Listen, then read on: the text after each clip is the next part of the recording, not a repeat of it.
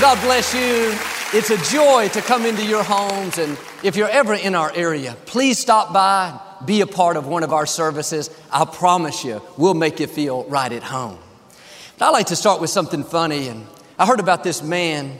He was the only Protestant in a large Catholic neighborhood. And every Friday during Lent, while his neighbors were eating cold fish, he was in his backyard grilling a steak. And they couldn't stand the temptation and decided to try to convert him to Catholicism. He finally agreed. A priest came over, sprinkled water on his head, said, "You were born a Baptist, you were raised a Baptist, but now you're a Catholic." The next year, on the first Friday of Lent, they smelled the same smell. They rushed to his house. He was in his backyard sprinkling water over his steak, saying, "You were born a cow, you were raised a cow, but now you're a fish." Say it like you mean it. This is my Bible. I am what it says I am. I have what it says I have. I can do what it says I can do. Today I will be taught the Word of God. I boldly confess. My mind is alert. My heart is receptive. I will never be the same. In Jesus' name, God bless you. I want to talk to you today about knowing you are loved. When Victoria and I had been dating for about 9 months, a friend of mine called me secretly. She said, "Joel, I just talked to Victoria. Don't tell her that I called, but she told me she thinks she loves you." And my friend was so excited. She was waiting for me to join in the excitement, but I had a problem with 2 words, she thinks. If she thinks she loves me, that means maybe she does, maybe she doesn't. She's still trying to figure it out. It could go either way. She thinks didn't give me any confidence at all. In fact, it made me think I need to perform better.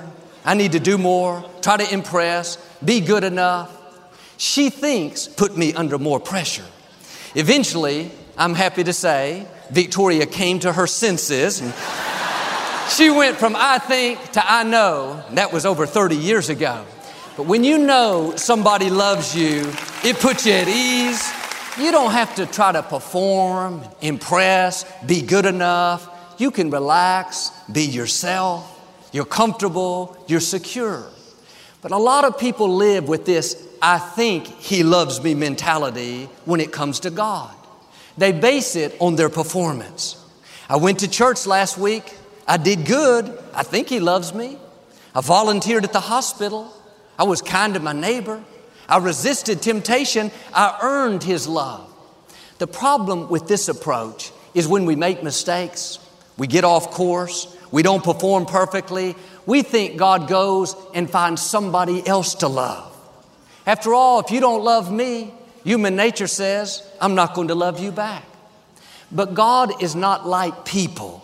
People can love you conditionally. If you do right, perform right, treat me right, then I'll love you. But if you let me down, I'll go find somebody else.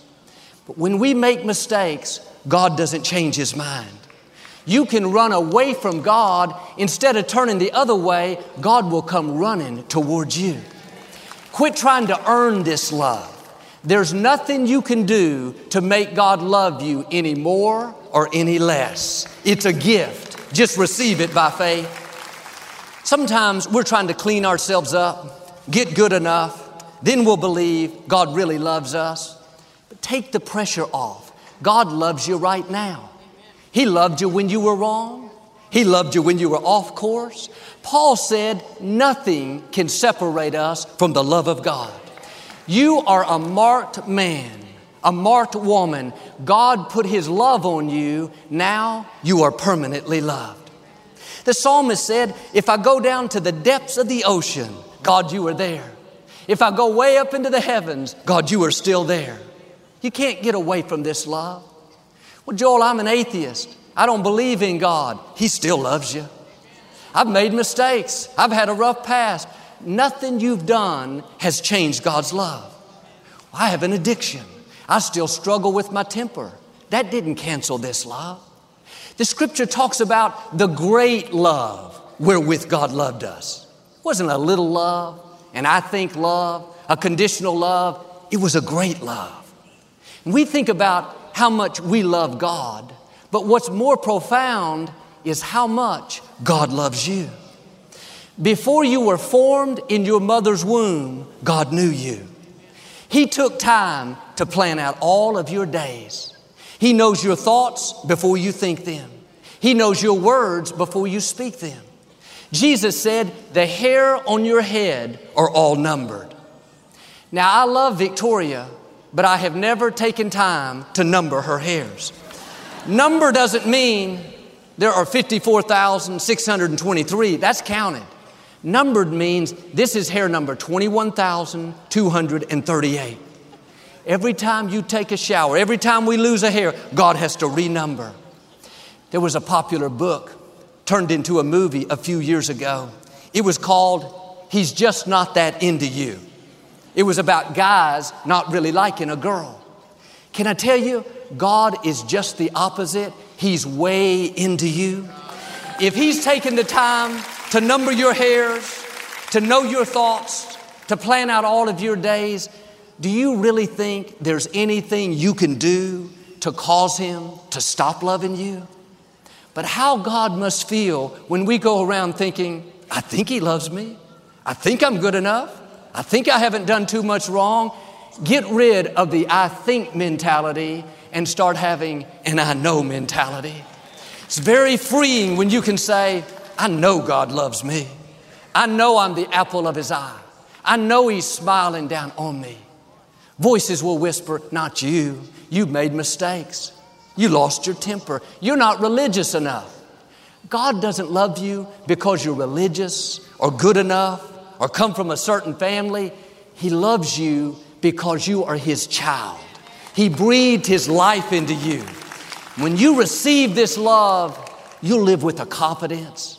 When you go from I think to I know, you'll quit trying to earn it, quit trying to be good enough. You'll live secure knowing that your Heavenly Father loves you.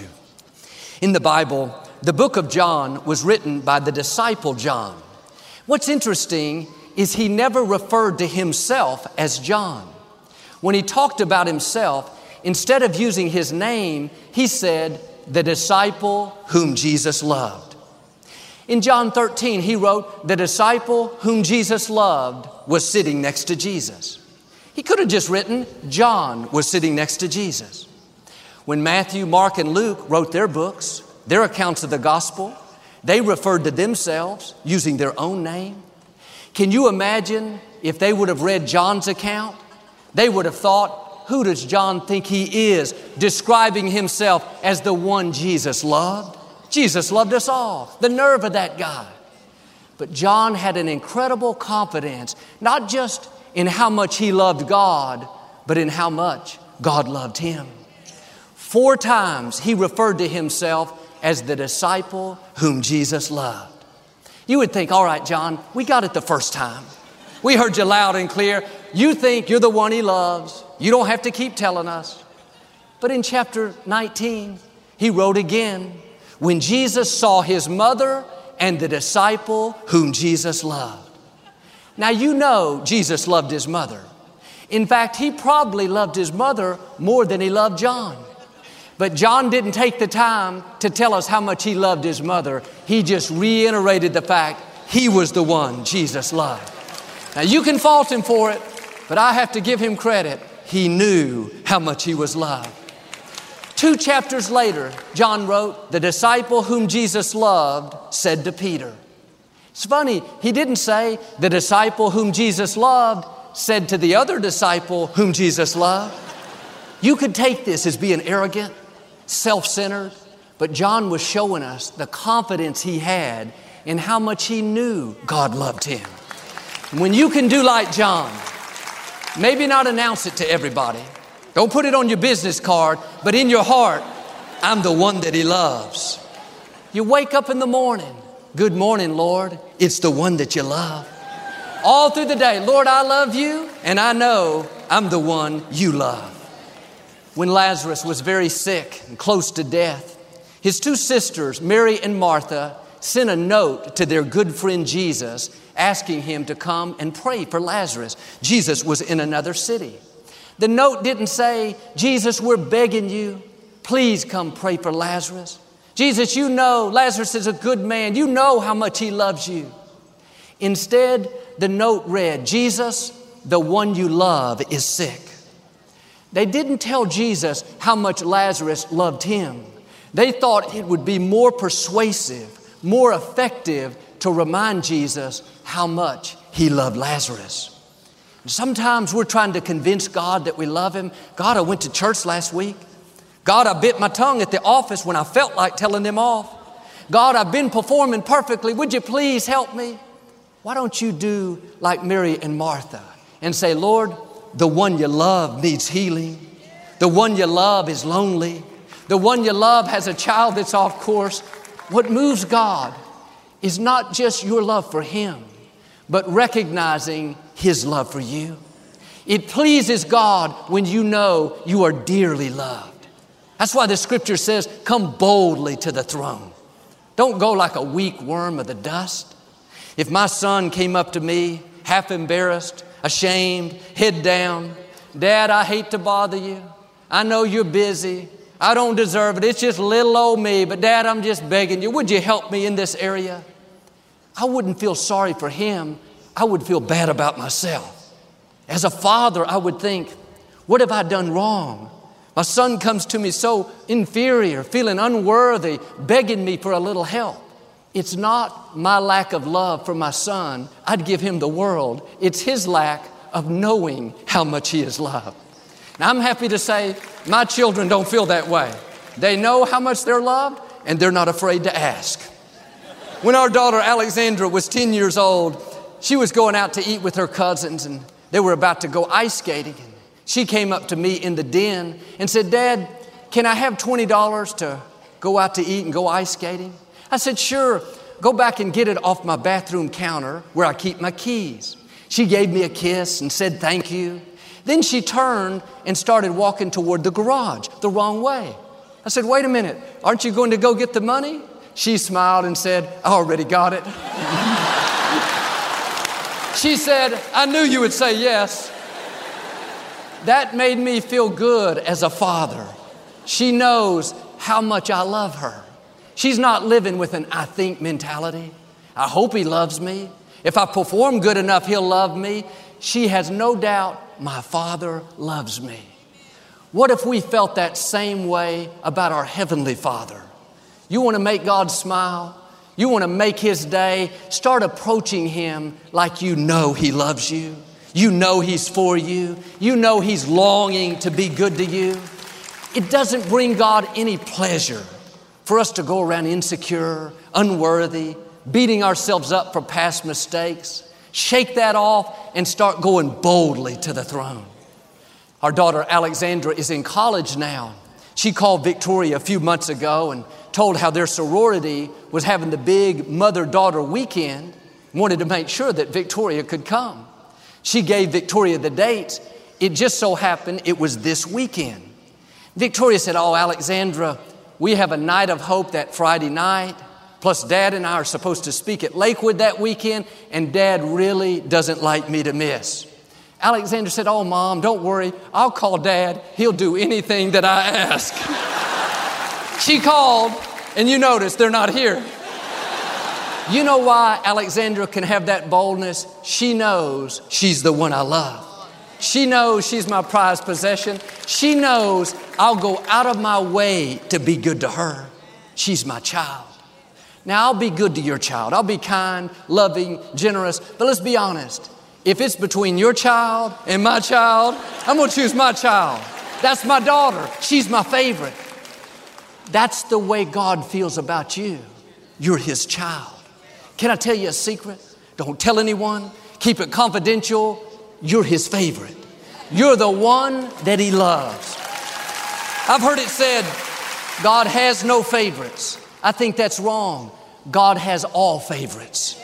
You're his favorite. You're his favorite. You're his favorite. You're his favorite. God has the amazing ability to treat us all like we're his favorite. He's not like people. He doesn't have to pick and choose. He has unlimited love. He doesn't just show love. He doesn't just express love. He is love. That's not what he does. It's who he is. When you start seeing yourself as his favorite, You'll go to Him with confidence. You'll pray bold prayers. You'll ask Him for your dreams. You'll believe for your health to turn around. You'll expect new doors to open, not because of who you are, but because of who your Father is. You know He'll go out of His way to be good to you. I grew up with 5 siblings. My sister April is the youngest. She always felt like she was the favorite of the family. The truth is, my parents had more resources when she came along. My older brother Paul is 47 years older than April. 12 years older than April. But from a young age, April started telling us all that she was our parents' favorite. Now that never bothered me because I knew she wasn't, I was. But she's been doing this so long, now when my mother sends us kids a group text, it lists our names at the top, Paul, Lisa, Tamara, Joel. Instead of April, it says favorite. I had my mother's cell phone one time. Under the contacts, she has April stored as favorite. Now that's not right. I can imagine if God had a cell phone, you would be stored under favorite. Not Joseph Rodriguez, favorite Rodriguez, favorite Smith, favorite Edward, favorite Rebecca. We're all His favorite. You're the one that He loves. Well, not me, Joel. You don't know the mistakes I've made. You don't know the past I've lived. When I clean myself up, I know God will love me a lot more. Nothing you can do will make God love you anymore. You might as well believe you're His favorite right now. Now, He may not be pleased with all your behavior, but that doesn't change His love for you. When we go around guilty, beating ourselves up, that doesn't help you to do better. It pushes you down, causes you to struggle more. But when you receive God's love and know despite your shortcomings, He's still proud of you, He still says you're amazing, He still calls you a masterpiece, that's what lifts your spirit. That's what gives you the strength to do better and to break those chains that are holding you back. Luke chapter 19, there's the story of Zacchaeus. He was a tax collector. Back in those days, they were known for being dishonest, for cheating people. They were very disliked, even hated. Zacchaeus was the chief tax collector. He was especially despised, looked down on by everyone. Not just figuratively, but even physically. He was very short. One day, Jesus came passing through their town, and word spread quickly. Everyone went out to try to get a glimpse of Jesus, including Zacchaeus. But it was so crowded, so many throngs of people, Zacchaeus couldn't see anything. He was too short. Rather than give up, he decided to climb up in a tree.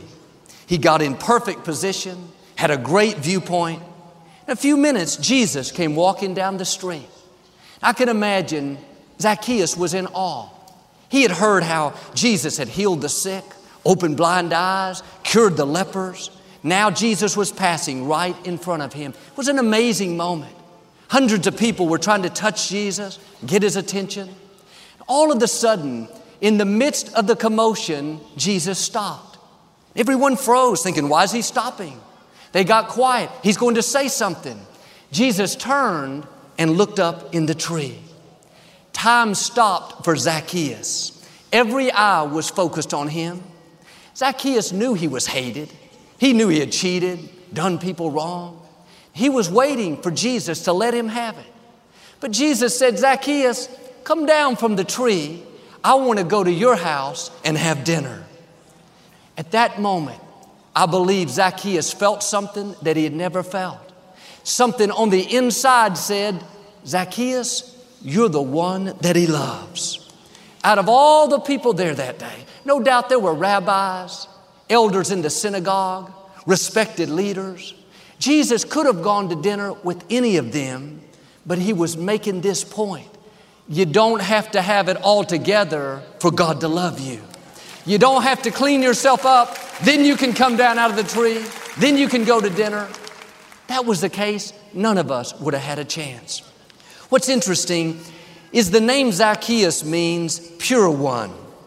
I doubt if anyone in that crowd ever called him Zacchaeus. They probably called him fraud, crook, cheater.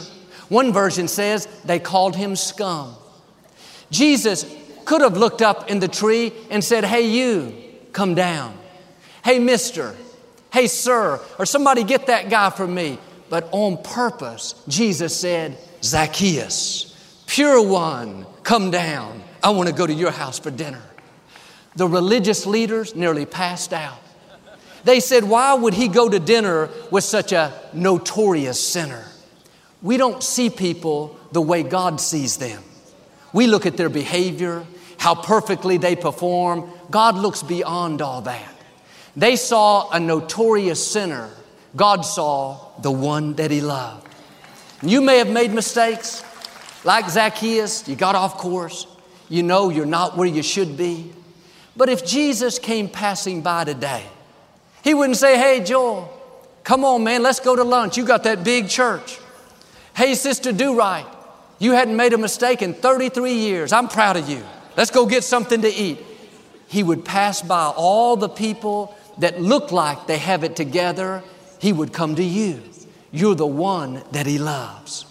You may be up in the tree, trying to hide, dealing with issues. Can I tell you, we all have issues. God is saying, come down, pure one. Come down, forgiven child. Come down, redeemed daughter. Come down, favorite one.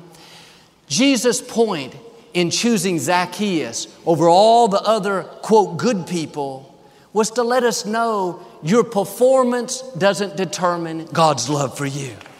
Well, Joel, if I can break this bad habit, if I can stop this addiction, I know he'll love me a lot more. He will be more pleased with your behavior. Your life will go better, but that doesn't affect God's love for you. He's calling you pure one right now. Will you receive this love? Will you come down and go to dinner, so to speak? Or are you going to stay up in that tree and let condemning voices convince you that you're all washed up? You have to shake that off and say it by faith. Lord, I believe I'm the one you love. I believe despite my failures, despite my mistakes, you still have a great plan for my life. 1 John 4 says, this is real love. Not that we loved God, but that he loved us and sent his son as a sacrifice for our sins. Real love is not our love for God. It's God's love for us. When we try to perform to gain this love, the problem is we'll never measure up. There will always be something we can't do right, some reason we can't feel good about ourselves. Why don't you take the pressure off and receive real love, God's love for you? That's what the lady had to do in John chapter 8. The religious leaders brought her to Jesus. She was caught in the act of adultery. They threw her at his feet, said, the law says stone her. What do you say we should do? Jesus said, you that are without sin, throw the first stone. They all left from the oldest to the youngest. Jesus asked the woman, where are your accusers? Hasn't anyone condemned you? She said, no man, Lord. He said, neither do I condemn you. Go and sin no more. He didn't say, go and sin no more, then I won't condemn you. Change your ways. Get your act together. Quit giving in to the temptation. Then I'll love you. Then I'll be for you. Just the opposite. He said, I don't condemn you first. Before he talked about her behavior, before he addressed the issues, Jesus wanted to make sure she knew she was the one that he loved.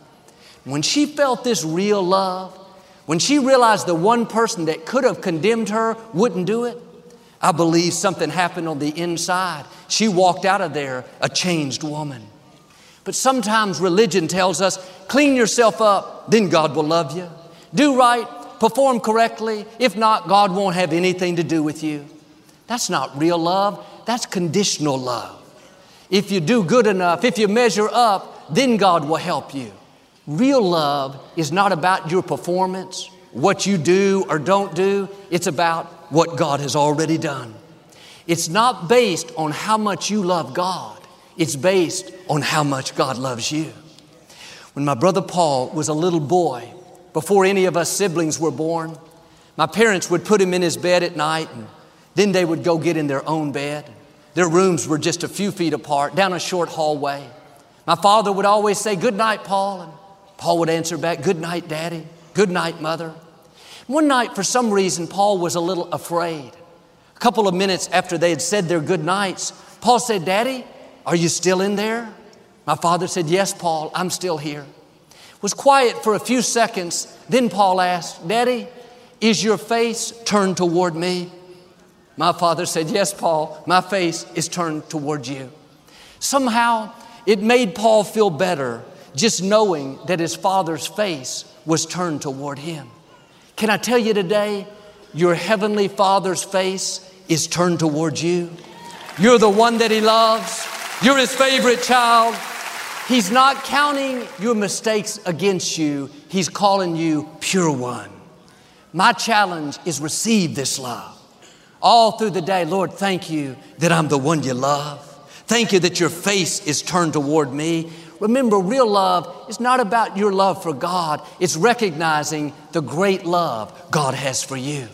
If you'll do this, I believe and declare you're going to live confident, secure, overcoming obstacles, rising higher, and becoming everything He's created you to be in Jesus' name. And if you receive it, can you say amen today? I'd like to give you an opportunity to make Jesus the Lord of your life. Would you pray with me? Just say, "Lord Jesus, I repent of my sins. Come into my heart. I make you my Lord and Savior." If you prayed that simple prayer, we believe you got born again. Get in a good Bible-based church and keep God first place. Victoria and I'll be right back to speak a blessing over you. As a thank you for your support of our ministry this month, Joel and Victoria would like to send you a copy of Joel's new series, Expect the Unexpected. God can surprise you in ways you've never dreamed.